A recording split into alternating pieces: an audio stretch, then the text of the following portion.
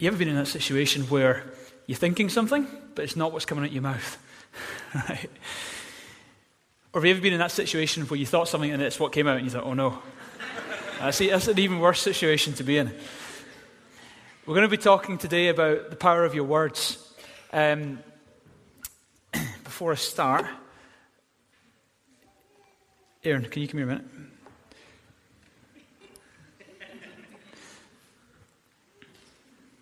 I'm going to tell you a secret, Aaron, okay? No one else is to hear this, okay? I want you to mute.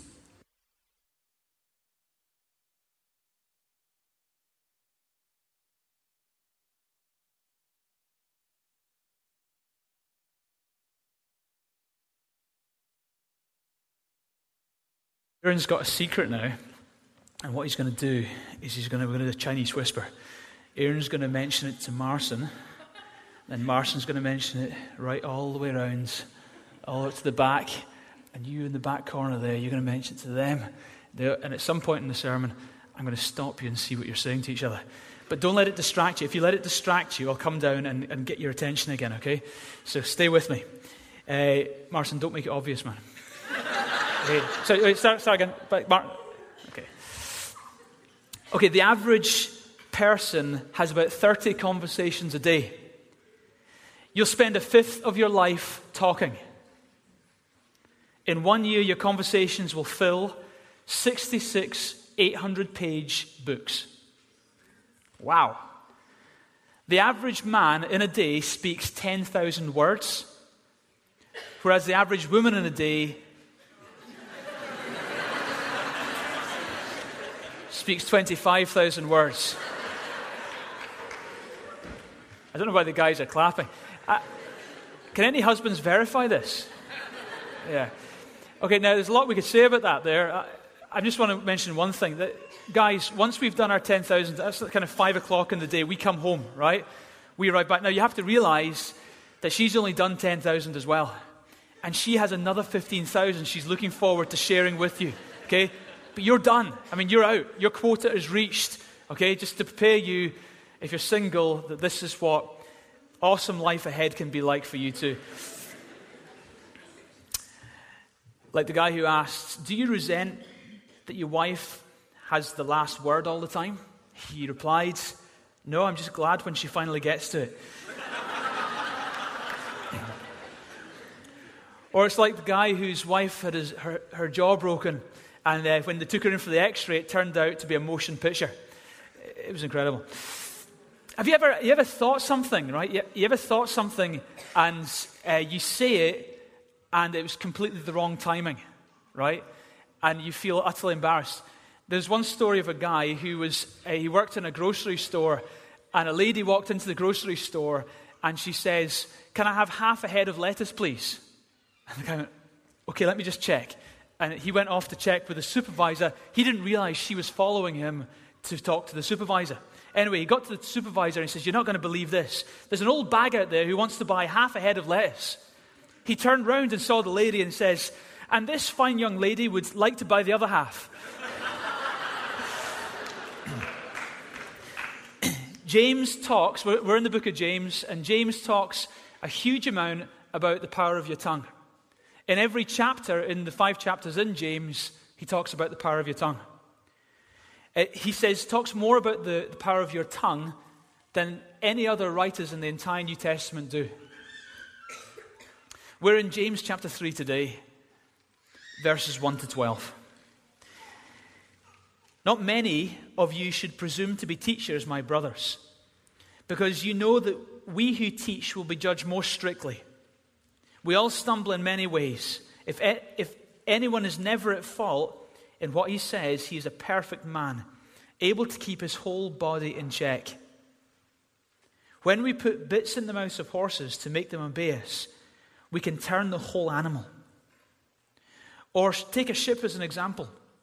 Although they are so large and driven by such strong winds, they are steered by a very small rudder, wherever the pilot wants it to go. Likewise, the tongue is a very small part of the body, but it makes great boasts. Consider what a great forest set on fire by a small spark. The tongue is a fire, a world of evil among the parts of your body. It corrupts the whole person and sets the whole course of his life on fire. And it itself is set on fire by hell. All kinds of animals, birds and reptiles of the sea can be tamed. And creatures of the sea can be tamed and are being tamed by man. But no one can tame the tongue. It is a restless evil, full of deadly poison. With the tongue we praise our Lord and Father, and with it we curse men who have been made in God's likeness. Out of the same mouth comes praise and cursing. My brothers, this should not be. Can both fresh water and salt water flow from the same spring? My brothers, can a fig tree bear olives, or can a grapevine bear figs? Neither can a salt spring produce fresh water. God, we pray today as we turn to your Bible, the Scripture. God, we believe that the Scripture is utterly inspired by you. Every word, divinely inspired. We ask you, God, as we take a bit of time this morning to study these particular words, we pray, Holy Spirit of God, that you would move among us and help us to apply these truths to our life so we can go out of here different, changed, transformed, and using our tongue for good, not for bad. Help us now to hear and help me to speak in Jesus' name. Okay, the first thing James talks about is the influence of our tongue. In verse 1, he says, not many of you should presume to be teachers, my brothers, because you know that we who teach will be judged more strictly. Now, let me make it clear, God wants good teachers.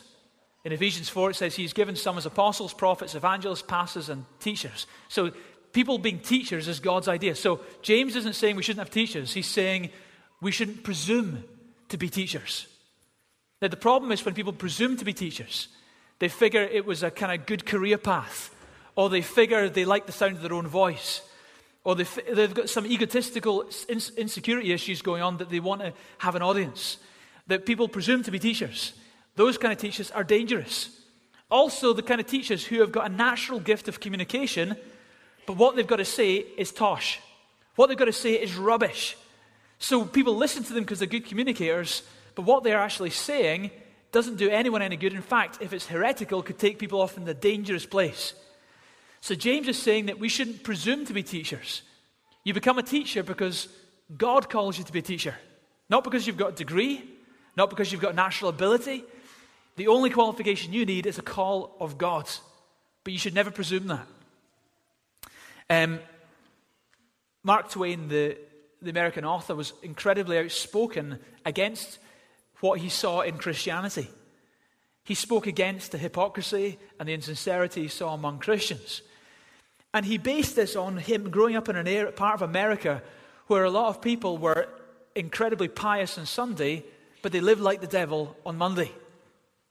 So he saw pastors, church leaders, who were teaching one thing on a Sunday, but then through the week he saw how they mistreated their slaves, and they even used the Bible to justify slavery.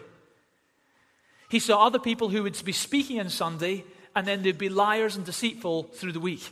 So as a result, he was very anti what he saw in Christianity.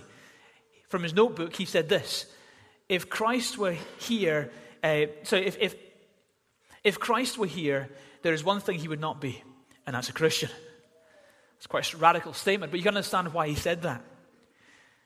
Jesus himself said in Luke 12:48, "For everyone to who has been given much, much will be required.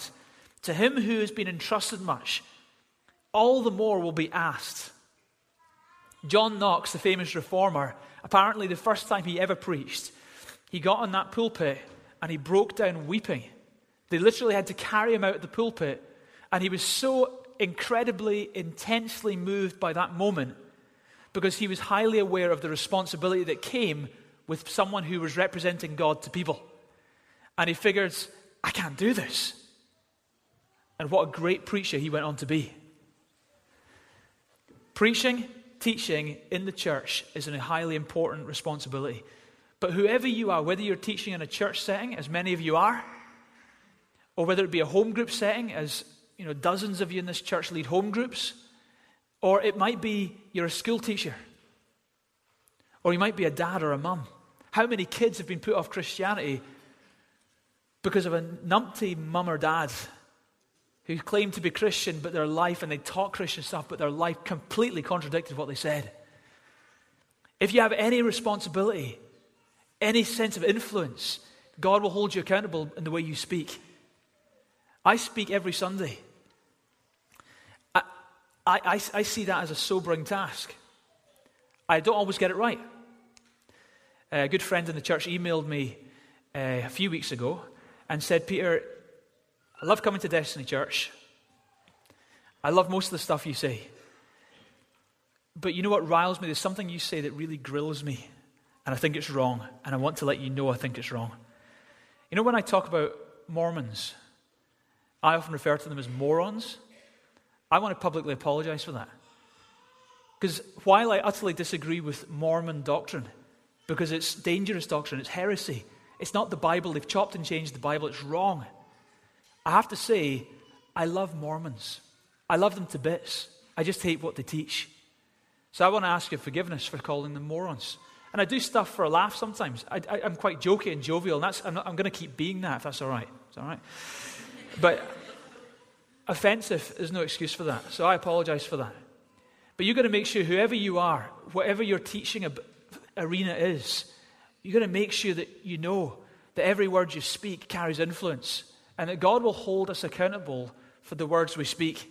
The second thing that James said is that our tongue directs our life. In verses 3 and 4. You see, I can tell where your life is heading by the stuff you say. Fact. What do you say about yourself? What do you spend a lot of time talking about? I tell you, it is a huge indicator on where you're going to end up in life. Massive indicator. You see, some people say, I'm just sick all the time. Some people say, I could never rise to that. Maybe others could do that, but I could never do that. Some people say, you know, she was always better than me at that. I'll never make it. Some people say, well, God wouldn't heal me like he healed them. Some people say, there's no point in me even going for that job. There's so many other people going for it. Some people say, I'll never amount to anything in life. Some people say, I could never forgive that person. You can honestly tell where someone's life's going to end up by what's coming out their mouth. James gives us two examples. James 3:3, when we put bits in the mouths of horses to make them obey us, we can turn the whole animal. You have a 3,000 pounds stallion, and that huge, muscular, strong horse is guided and directed with a tiny little bit of metal in its mouth. A little thing changes the whole course. And in the same way, a small word, a statement, a phrase can entirely change the direction of your life. Entirely. James gives us another example in verse 4, or take ships as an example. Although they are so large and driven by strong winds, they are steered by a very small rudder, wherever the pilot wants them to go. So the tongue here, James gives it a parallel with a rudder. Like the tongue is like a rudder. The pilot is like your heart. And the winds in life are like the challenges that a ship faces in sea. So the way your heart decides to go is what comes out your mouth, and it directs the whole course of your life. If you do not like the way your life is heading, then you need to do something about the stuff you're saying. That's what James is saying. Just like a bit in a horse's mouth directs the whole horse, so your tongue directs your whole life. Just as a rudder directs the entire course of the ship, so your tongue will direct the course of your life. James here is not just talking about some psychological principle. He's talking about a spiritual principle. If you go right back to the beginning of time when God created the world, in 2 Peter 3:5 it says, God made the heavens by what? By the... Okay, no, it is here. Okay, this is double check. God made the heavens by the... God made the heavens by the word of his commands. And he brought the earth out of the water and surrounded it with water. God spoke and it was. God said, let there be light, and bing, there was light.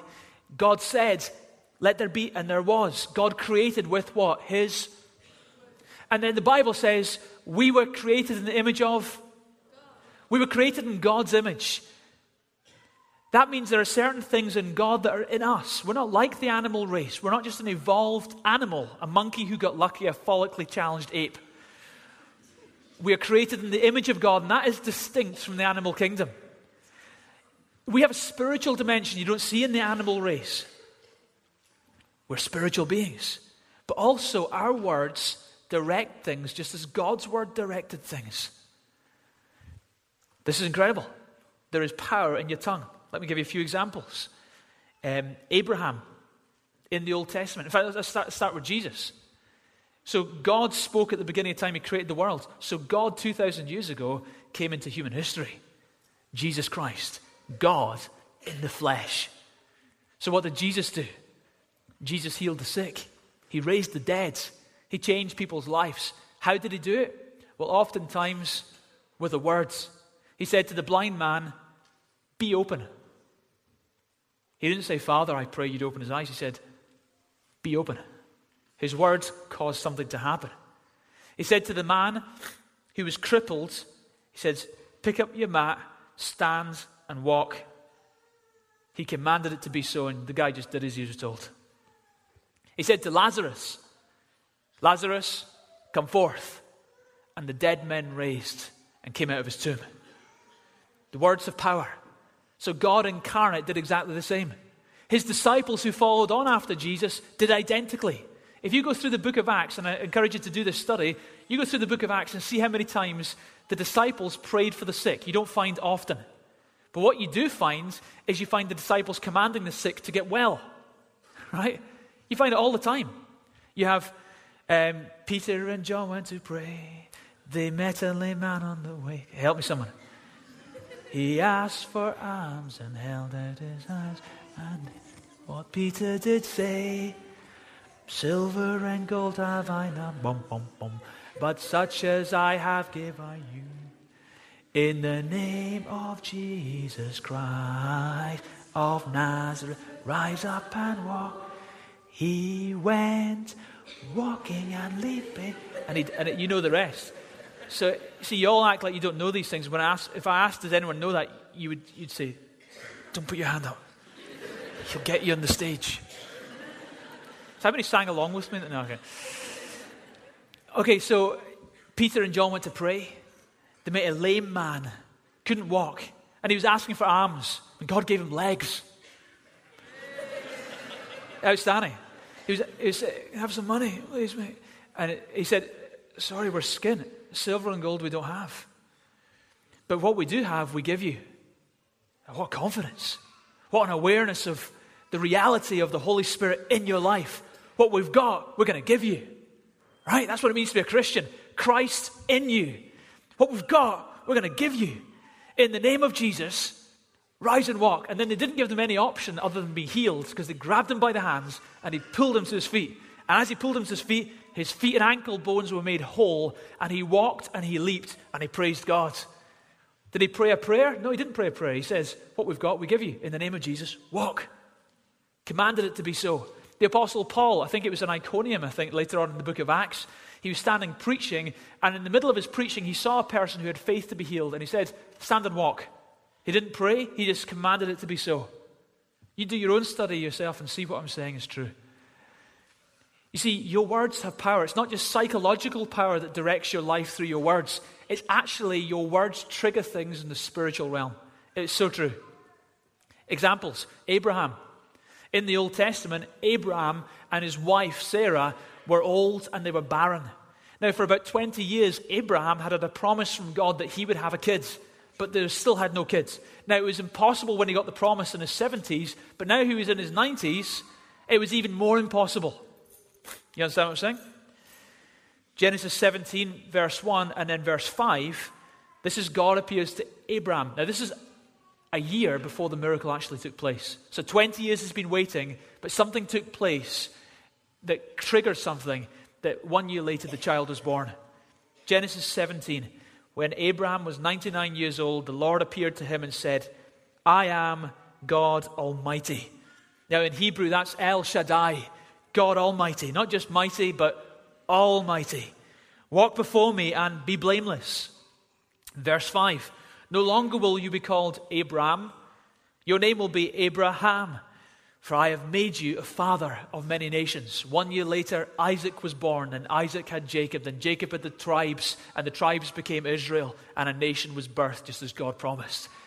Notice, God changed Abraham's way of speaking about two things. God changed Abraham's way of speaking about God, and God changed Abraham's way of speaking about himself. God changed Abraham's way of speaking about God.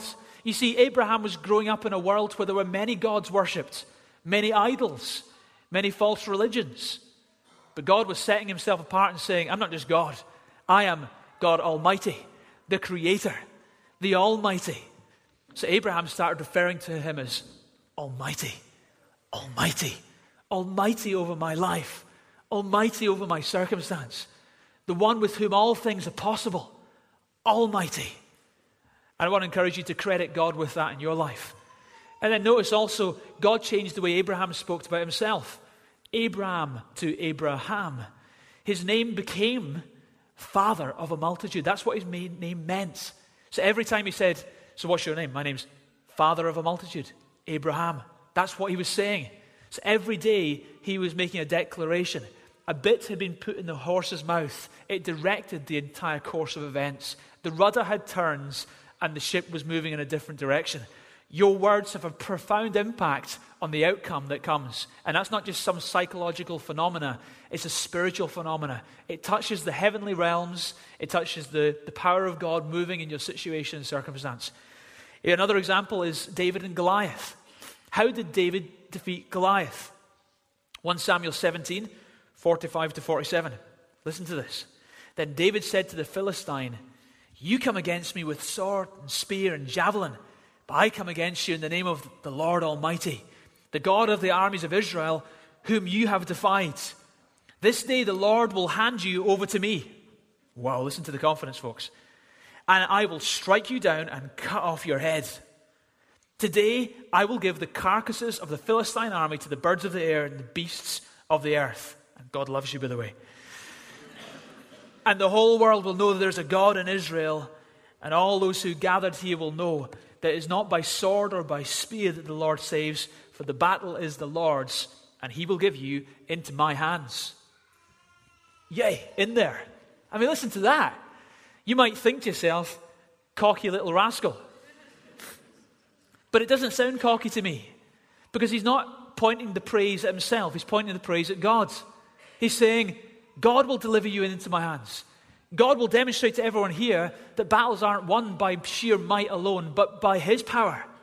So listen to the declaration from David's mouth. He says, I'm going to deck you, I'm going to chop your head off, and I'm going to feed you to the birds. Period. That's it. So let's go. And then he fought him. He threw it, got a stone. Woof. Doof. Thud. And David went over, grabbed Goliath's sword, off with the head. The whole armies cheered. They chased the Philistines and then the birds started eating them. And then that was how it went. That's incredible. But do you know what? David predicted the whole deal.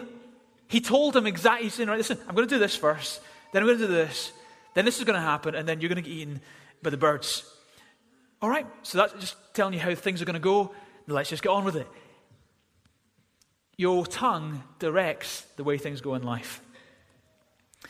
You see, this principle works positively and negatively.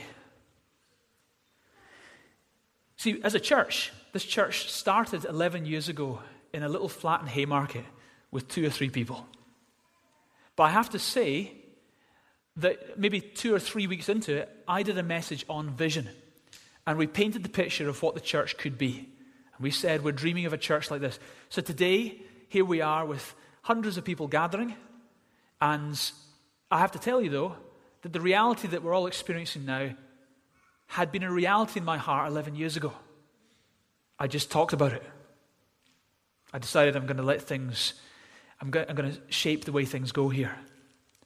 And the reality we're going to be living in 20 years from now, God willing, is the reality we talk about when we cast vision for the future. So I have to say, your words have power. I'm just giving that illustration from my life.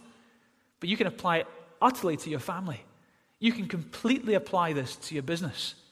You can totally apply this to your community. There's enough negative talk. Miles Monroe, who will be at next week's conference, said, vision does not have any power until you talk about it. Get out there. You see, the book of Proverbs puts it this way. Proverbs 18, verse 21. Death and life are in the power of the tongue, and those who love it will eat its fruit. Death and life are in the power of the tongue. Now you might think that's an exaggeration. It's so not. It's so true. Your words can change the course of your life. Terry Law told a story about that when he was a kid, he had a friend. And when the friend was 6 years old, the friend kept saying, before I'm 40, I'll die. And throughout his teenage years, he kept saying, I'll never live till I'm 40. The story went that a few weeks before his 40th birthday, he compacted a brain tumor and he died. You might think, Peter, you're just freaking me out. Just a superstitious story. Or could it be that death and life are in the power of the tongue? Proverbs 17:20, he who is perverted in his language falls into evil. You spoke about it, and it happens. So James reveals to us that your tongue will direct your life. You want to know what your life looks like? Look at what you're talking about. The next thing James tells us is your tongue can devastate lives. And this is in verses 5 to 8. Before we go to those verses, let me read a quote by Morris Gilber. The jawbone of an ass was a killer in Samson's time. It still is. Notice, he said that. I would never say anything like that. James 3, 5 to 8. The tongue is a small part of the body, but it makes great boasts. Consider what a great forest is set on fire by a small spark. The tongue also is a fire, a world of evil among your parts, the parts of your body. It corrupts the whole person and sets the whole course of his life on fire. And it itself is set on fire by hell. All kinds of animals, birds, reptiles, and creatures of the sea have been tamed and are being tamed and have been tamed by man. But no man can tame the tongue. It is a restless evil and full of deadly poison. In 1983 in Australia, overnight, a fire destroyed 600 miles of land, villages, and livestock. All started with a single match. Your tongue, according to James, like a little spark, can have a big effect. Your words can devastate not only your life, but the lives of those around you. The way we speak is hugely important. You see, it's like a process. According to James, the tongue is set on fire by hell. And the tongue can be like a spark that causes a forest to be set on fire. So the journey is a satanically originated thought becomes a word in your mouth which can cause devastation. Have you ever met a verbal arsonist? There are many out there. Some of you are sitting in this room today. Jesus said this, Matthew 16:23. Jesus turned and said to Peter, "Get behind me, Satan. You are a stumbling block to me. You do not have your mind on the things of God, but on the things of men." He was Peter. It was just an ordinary day. They were just having chit-chat among the disciples. And then Peter makes a statement to Jesus about the crucifixion. And Jesus turns to Peter and says, "Get behind me, Satan." Whoa. I mean, that was a big knock to his ego. Major knock to his ego. That would have been hard words to hear. But Jesus recognized that those weren't just innocent words you spoke. Those words had an origin. And I'm not accepting those words in my life. You have to be aware when you speak things, sometimes you've been in a bad place. You've been in turmoil up here. And from that place, you said stuff. Right? And here's the deal. Two things you can't get back in life.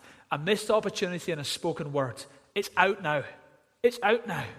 And it's now raging a fire in people's lives. It's raging a fire in the community. It's raging a fire in the church. It's raging a fire in your business. The spark has taken light and it's devastating. So you've got to be careful with the words of your mouth.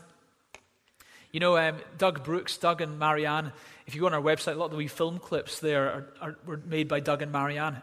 They were with us for a number of years, and they went back to New Zealand. But Doug, I remember telling me, they're a newly married couple, and I remember Doug telling me that in his second year of marriage, that he was in the church, and a lady came to him in the church and said to him, now, his marriage was going pretty rough. It was pretty hard going. His second year of marriage, they were already kind of touch and go whether this marriage was going to work. And in the middle of that situation, a lady in the church, who was a well-respected lady, came over to Doug and said, listen, Doug, my advice to you is you need to get out of that marriage. Marianne's not the girl for you. Get out of the marriage before any kids come along. It's easier to leave now. End the marriage now. And Doug said, you know, had their marriage had been strong at that point, he might have ignored those words. But his marriage was already tottering on the edge, and those words went deep, and he said those words nearly ruined their marriage. The spark nearly took light and caused a forest fire.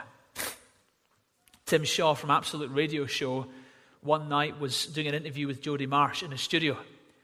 He said to Jodie Marsh, the model, I would leave my wife and kids in a minute if I could go off with you. His wife was listening to the radio station that night. And she instantly went on eBay and sold his Lotus Elise to the first bidder. 50 pence. 50 pence. Some guy got a Lotus Elise for 50p. Serves him right. Your words can start a fire. You ever be, okay, maybe not all of you have. Sometimes you sit down with people who are going through marital difficulties, and they'll say something along these lines. You know, we were arguing, we were fighting, and then it seemed like all hell broke loose. Guess what? That's exactly what took place. The spark lit, the forest fire spread, and the ruin took place. Marriages, friendships, churches, businesses, communities can be ruined by words. You see, the old saying, sticks and stones may break my bones, but names will never hurt me, is rubbish. It's not the case. You see, some of you have, you've broken bones in the years past. Some of you have done some serious damage, right? And you've hurt parts of your body. But they've healed, They've healed. But some of you had words spoken, and they have never healed. In fact, you were thinking about them earlier on today, and they were spoken to you 20 years ago. It shouldn't be affecting me anymore. I'm an adult. But you still go through them in your mind. In fact, you rehearse them over. If you catch yourself for a moment, you think, wait a minute, I'm going through that scenario again. Why? Because words are incredibly dangerous. Words can devastate. These words don't heal easy. Now, God can help you overcome them, and He will.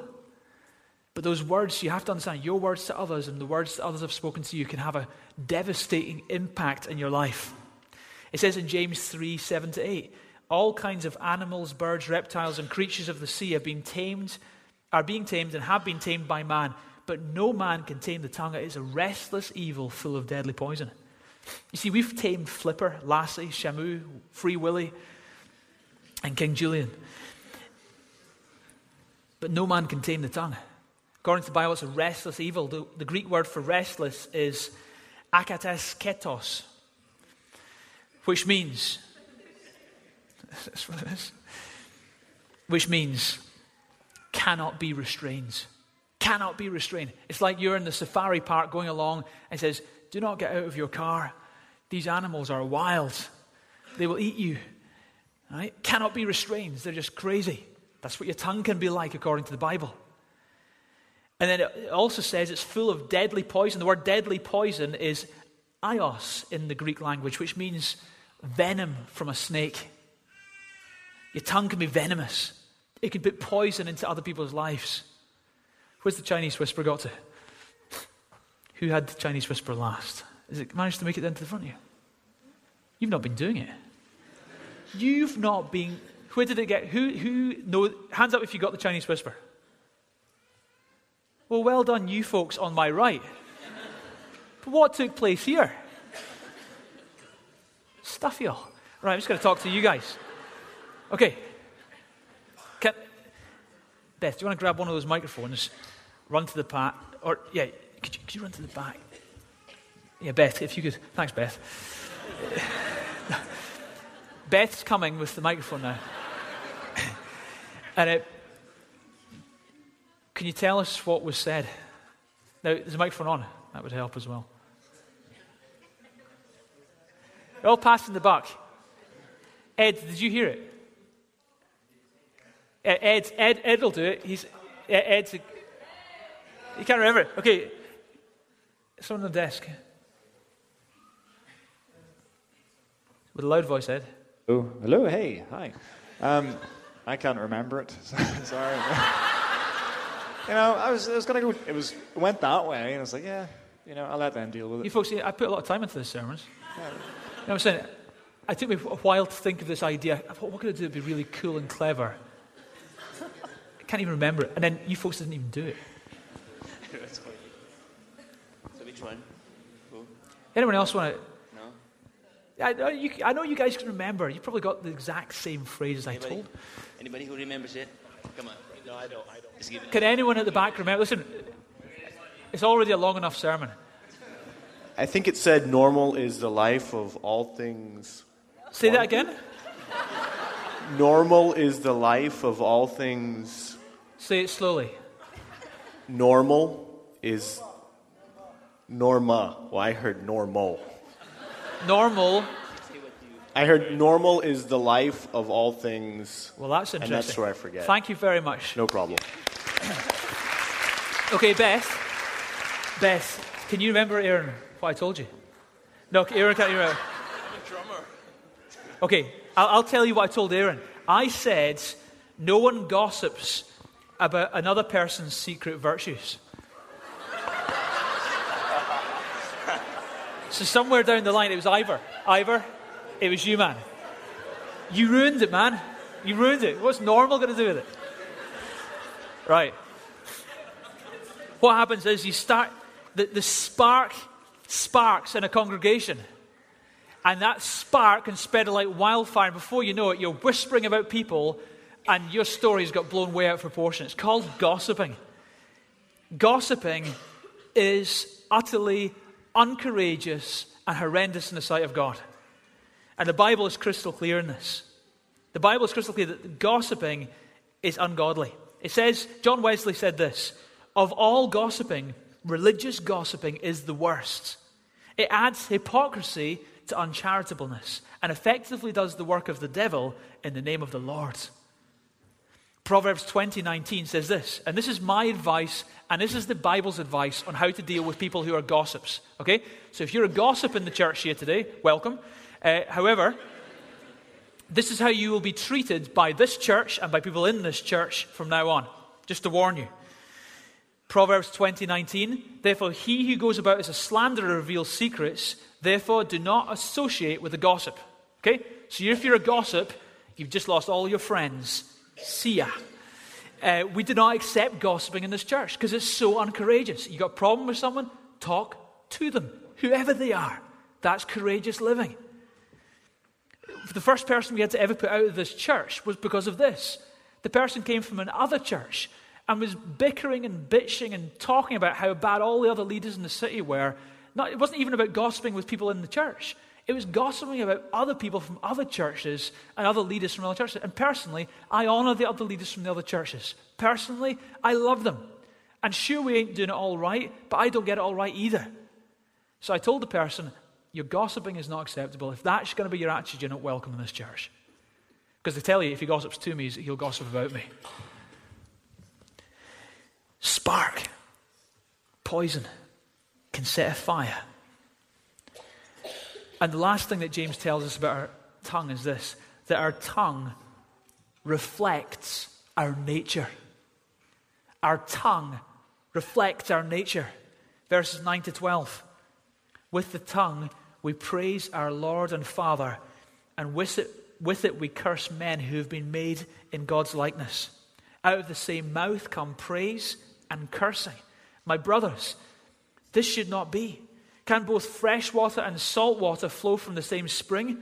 My brothers, can a fig tree bear olives, or can a grapevine bear figs? Neither can a salt spring produce fresh water. One moment, you're using your words for the highest purposes. Praise and adoration towards God. And the next moment, you're putting people down who have been made in God's image. And according to James, it's not acceptable. That's inconsistent. That can't be. See, last week we talked about false faiths. We talked about how people have faith of the mouth. They talk the talk. Or faith of the mind. They know stuff about God. Or faith of the emotions. But we said that none of those are true faiths. They might be an aspect of true faith. But if that's all they've got, it's false faith. True faith is faith of the heart. Faith that results in action. But I also want to say today that James is also saying that true faith results in proper speech. You see, faith resides in here, but it will manifest itself in action and in words. So when James is asking, is this possible? He's actually bringing into question the validity of your faith. You say you praise God, but you curse men made in his image. Do you really praise God? Do you really know him? You see, how do you deal with your words? The way you deal with your words is by dealing with the source of your words. That's your heart. James says, can fresh water come from a salt spring? Snipers, where are you? Can fresh water come from a salt spring? You know, the issue isn't what's coming out here. The issue is where the source is, the spring. He says, can a grapevine produce figs or olives? Can't remember what he said, but something like that. In other words, the issue isn't the fruit. The issue is the source of the fruit. What's the nature of the tree in the first place? So if you're going to deal with the words, you've got to deal with the heart.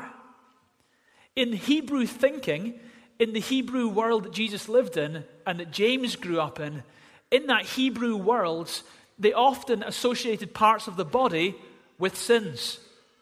So, for example, they would say, feet swift to shed blood. Right? It's not like the feet were to blame, okay?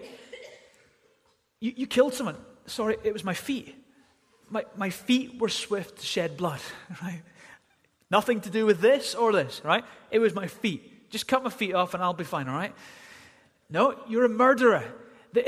While the Hebrew way of doing it talks about the feet was swift to shed blood, it's actually talking about a heart issue. Or, for example, it will say eyes full of adultery. You know, you committed adultery. No, it was my eyes. No, it was your heart.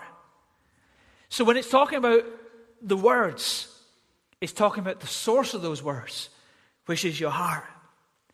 You see, if someone says something incredibly hurtful and spiteful, and they say, having done that, they say, I don't know what came over me. That's so unlike me to say stuff like that. That's totally out of character. James would say to you, actually, it's exactly what your character is. It's exactly in line with who you are. Jesus put it this way, Matthew 12, 34 to 37. You brood of vipers, how can you, being evil, speak what is good? For out of the overflow of the heart, the mouth speaks. The good man brings good things out of the good stored up in him, and the evil man brings evil things out of the evil stored up in him. But I tell you that men will have to give an account on the day of judgment for every careless word they have spoken. For by your words you will be acquitted, and by your words you will be condemned. Jesus explained a Freudian slip even before Freud existed. He said, out of your heart, your mouth speaks. See, if someone says, you said that 2 years ago, the best way I can't remember everything I say, but the best way I can figure out if I said that or not, I have to ask myself, was that the way I was in my heart at that time? And if it was, I could say I most likely did say that. Or I could say, do you know what? I cannot assure you that would not have been my heart at that time. Now, whether I said it or not, I'm not sure. But for me, the gauge of what comes out, you see, if you're paranoid about being around people saying, I'm going to say the wrong thing here, right? Well, check your heart. If your heart is in the right place between God and man, you'll probably say the right thing in that moment. That's the biggie. It will remove paranoia from your conversations. J.C. Ryle said this, our words are the evidence of the state of our hearts, as surely as the taste of water is the evidence of the state of the spring. John Lilly said, the tongue is the ambassador of the heart. And Solomon in Proverbs said, Proverbs 4:23, watch over your heart with all diligence, for from it flow the springs of life. You see, the issue isn't a tongue problem, it's a heart problem. That's the issue. If you're a person with a harsh tongue, then you have an angry heart. If you're a person with a negative tongue, then you have a fearful heart. If you're a person with an overreactive tongue, you have an unsettled heart. If you're a person with a boasting tongue, you have an insecure heart. If you're a person with a filthy tongue, you have an impure heart. If you're a person with a critical tongue, you're a bitter person. The Apostle Paul teaches that your tongue, James teaches that your tongue reflects your nature, but Paul also teaches that your tongue reflects your nature.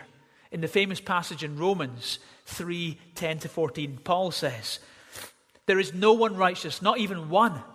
There is no one who understands, no one who seeks God. All have turned away. They've all become worthless. There is no one who does good, not even one. Their throats are open graves.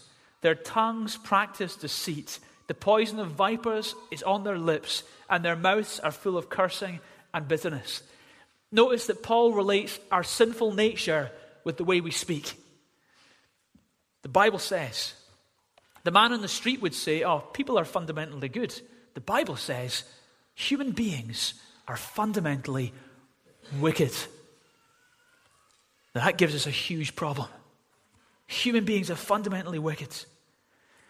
The Bible gives us so many examples of the wickedness of our heart being expressed in our mouth. The Bible talks about a wicked tongue, a deceitful tongue, a lying tongue, a perverse tongue, a filthy tongue, a corrupt tongue, a bitter tongue, an angry tongue, a crafty tongue, a flattering tongue, a slanderous tongue, a gossiping tongue, a backbiting tongue, a blaspheming tongue, a foolish tongue, a boasting tongue, a murmuring tongue, a complaining tongue, a cursing tongue, a contentious tongue, a sensual tongue, a vile tongue, a tale-bearing tongue, a whispering tongue, and an exaggerating tongue.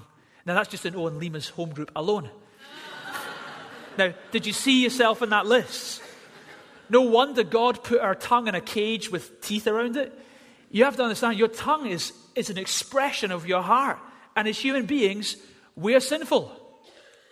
Without God, we're lost and going to hell. That's the truth. And I hate that truth, but it's the truth that Jesus died on the cross because of. Jesus wouldn't have had to die on the cross if the human beings had been all right. If we were good enough without God, he wouldn't have had to go to the cross. We're filthy, we're corrupt, we're far from God, we're sinners. We are deprived apart from Jesus. But Jesus hung and died on the cross, the sinless on behalf of us, the sinner. He took our pain, he took our shame, he took our hell, so we could have his heaven, his righteousness, his absolute forgiveness, and his eternal life. Because he died and rose again, and my faith is in him alone, not on my goodness, but on Jesus the Savior. And he has to be your Savior. There's no other Savior other than him. He's the Savior. In Genesis 3:12, the first sin that happened after the fall was the sin of the mouth. The man said, the woman you put here with me, she gave me the fruit and from the tree, and I ate it. Adam slandered God and the woman. He said, the woman that you put here, she gave me it. The first sin following the fall was the sin of the mouth. Isaiah, when he met God in his vision, he says in Isaiah 6:5, woe to me. He cried, I am ruined, for I am a man of unclean lips, and I live among a people of unclean lips. My eyes have seen the King, the Lord Almighty. The truth is, when you become aware of God, you become aware of your mouth, because your mouth is one of the highest indicators of where your heart is at. So what's the solution?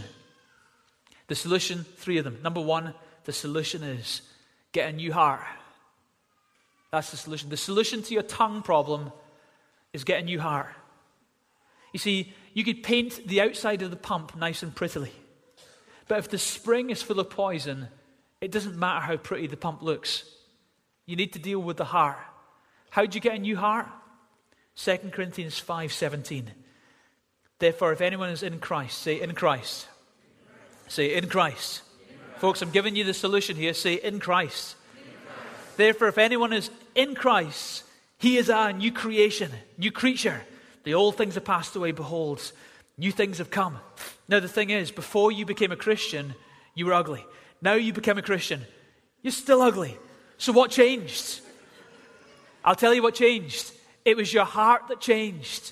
You got a new heart, and that's in the unseen realm of your life. Now, sure, that change will start to permeate through your entire life. Your continence will change. The way you speak will change. The way you think will change. But the big change took place when you were in Christ. So how did you get in Christ? Well, you need to come to Christ. And I told you earlier that he died on that cross and rose again. And you need to come to have faith in him. Your faith, your true faith, not religious faith, not head faith, not emotional faith, not talk about it faith, but authentic, heart, life-changing faith. When your faith is in Jesus, then you, my friend, are saved forever.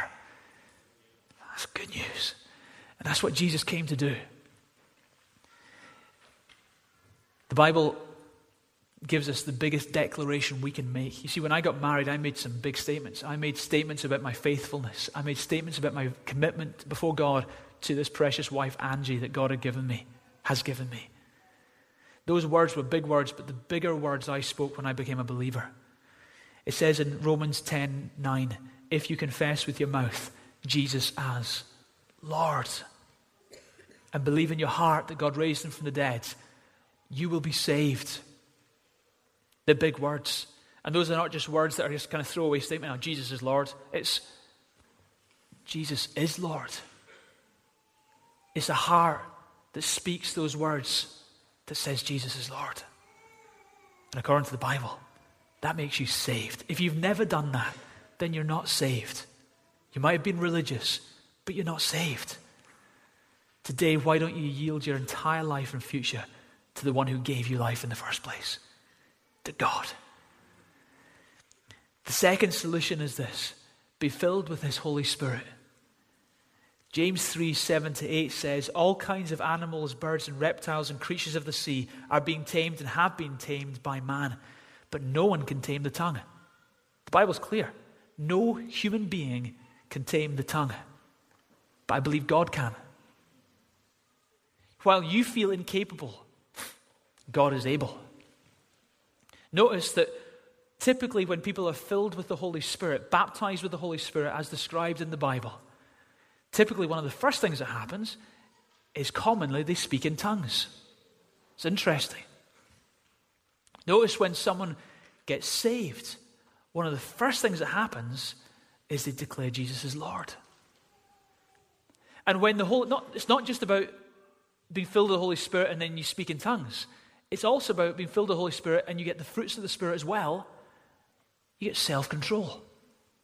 The words you start speaking, you're more in control of them, not by your own strength, but by the power of the Holy Spirit.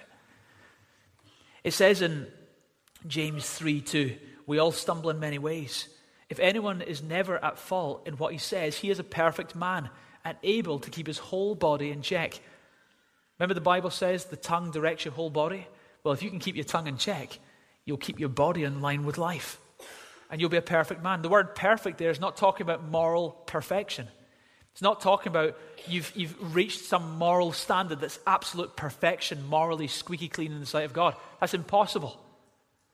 What the word perfect means there is the Greek word teleos, which means complete, mature, or full grown. So when the Bible says you'll be a perfect man, it's talking about maturity. It's talking about completeness. So as the Holy Spirit works in your life and you gain this great fruit of self-control, you move towards maturity. And maturity means instead of blurting out everything, you're in control a bit more. And as a result, your whole body comes in line. Your health, your provision in life, your strength, your focus, everything changes. And thirdly and finally, we must pay close attention. The solution to the heart problem is you need to pay close attention to his words. C.T. Studd said, whatever moves the heart wags the tongue. Whatever moves the heart wags the tongue. If you can get your heart moved with the words of God, with the truth of God, then you will start talking differently. You know, Carolyn Leaf, who's at the ladies' conference we had last year, she said that in the subconscious level, we speak 1,250 words per minute to ourselves. And in the conscious level, the words that we're aware of, phrases in our head and so on, we speak 250 words a minute. So your subconscious level, according to Dr. Carolyn Leaf, who's a psychiatrist and brain expert, at that level you speak 1,250 words a minute in your subconscious level. Phrases and statements about yourself and things that condition the way you act and respond in different situations. In the conscious level, the ones you're aware of, whether you speak them out or not, they're going on in here. 250 words a minute. So what are the words that are going around your head? Is it the words of, I'll never make it?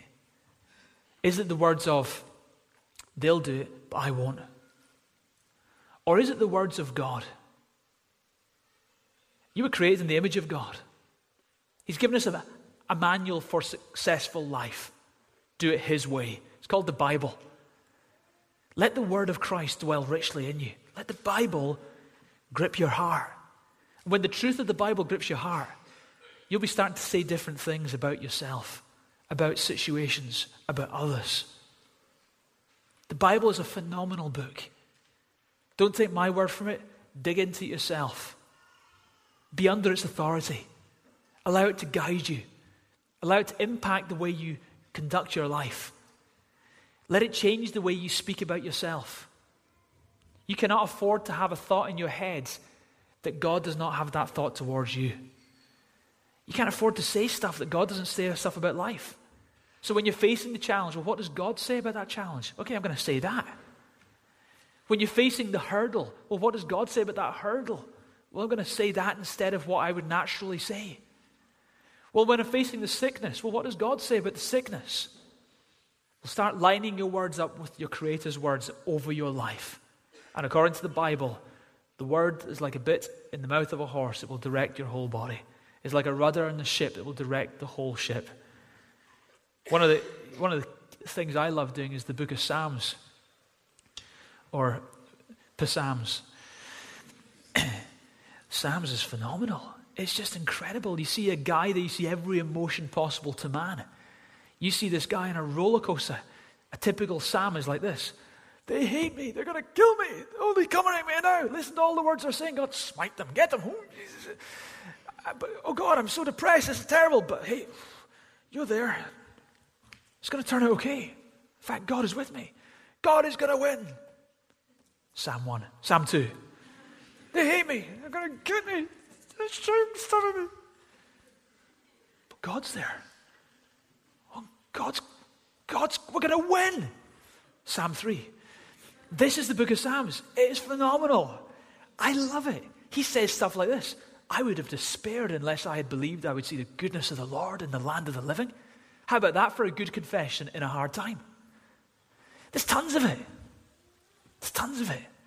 Immerse yourself in the words of God and let them start to impact the way you speak. And as a result, your life will change. Proverbs 18:21. Death and life are in the power of the tongue, and those who love it will eat its fruit. Your tongue has great power. So use it for the glory of God and the benefit of others. In a minute, we're going to pray. Then we're going to take a little time to sing a song and worship, and a couple of people are getting baptized at the end. And then we'll close the service. But let me just say this. In a moment, I'm going to give you an opportunity to respond to God. Maybe some of you here are not saved, or you're not sure you're saved. What I mean is, you may have gone to church, but in your heart, you don't know God. Well, this is your moment. I'm not talking about becoming a member of Destiny Church Edinburgh. You'd be welcome to, but I'm not talking about that. I'm not saying become religious. Please don't. I'm talking about putting your faith in the Savior, who truly is your only hope. And in a minute, I'm going to pray a prayer, and I invite you to pray this prayer with me, and let it be your prayer of dedication to Him. Let's pray.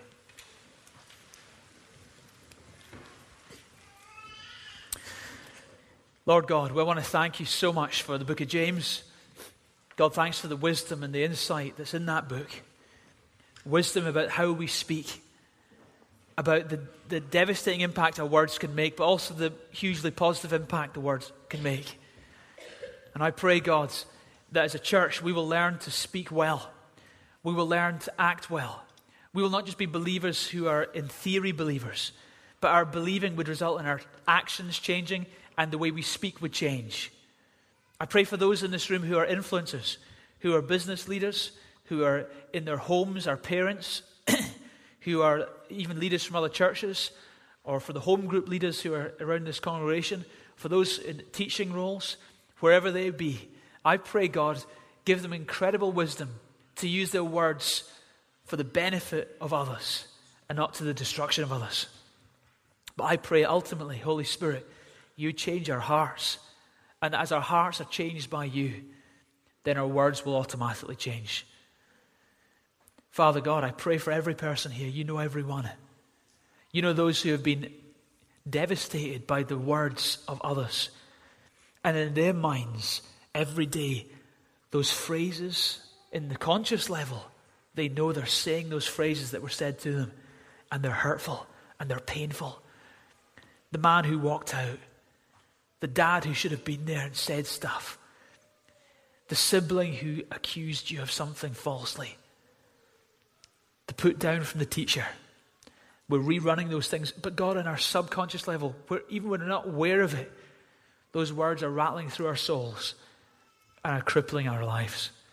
God, I pray that my friends here would get new words, new phrases, words from God echoing around their souls that would bring freedom, that would bring blessing, that would bring change. Okay, I'm going to give you an opportunity just now while everyone's praying. If you're here today and you're far from God, then come to him today. He loves you more than you will ever know. He loved you so much, he demonstrated his love by coming and dealing with your ultimate problem. Your ultimate problem is you're a sinner and you're far from God. And Jesus came and died on the cross as the sinless Savior on behalf of a sinful world. The Bible promises if you put your faith in Jesus who died and rose again, you will not perish, but you will have everlasting life. And that's a promise from God. So if that's you today, and you want to make your commitment to God, I invite you to repeat this prayer after me just now. Quietly under your breath, just repeat this. Pray, dear Lord God, thank you for your incredible love for me. Thank you, you love me so much, you sent Jesus. Jesus, thank you, you died on the cross and rose again so that I could be forgiven and have a new start. I ask you right now to cleanse me. I confess that I am a sinner and I need your forgiveness.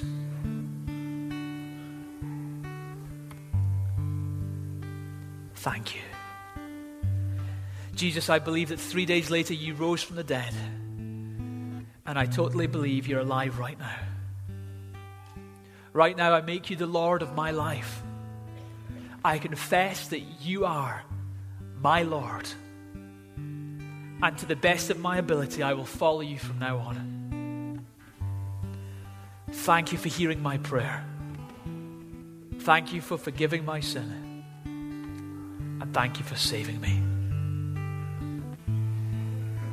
In Jesus' name. Okay, keep your eyes closed. If anyone's just prayed that prayer, you've done a great thing.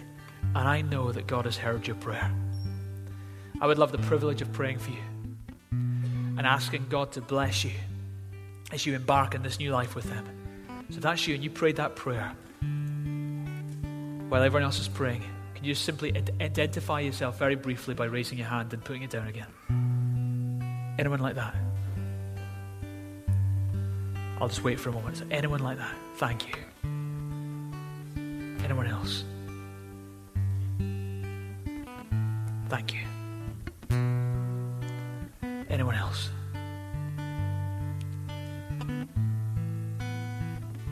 You prayed that prayer. You committed your life to the Lord. Before I pray, So anyone else who prayed that prayer, and I will pray for you as well. Anyone else like that? Thank you. Thank you. Thank you. Anybody else?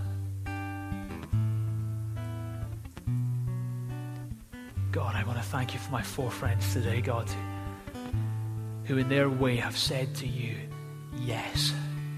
They've accepted you, Lord Jesus, and you've accepted them. Jesus, thank you. It was exactly for them that you died on that cross. You died and you rose again. You were willing to go through all that so that they could be forgiven and they could have eternal life. And today, God, thank you. They've said yes to you. They've put their faith in you. And I pray, God, by your Spirit, you'd fill them now. Transform their lives from the inside out. In Jesus' name. Help them to plug into a good church where they can grow in their faith. In Jesus' name. Amen. Amen. Stand to your feet, folks. We're going to worship God.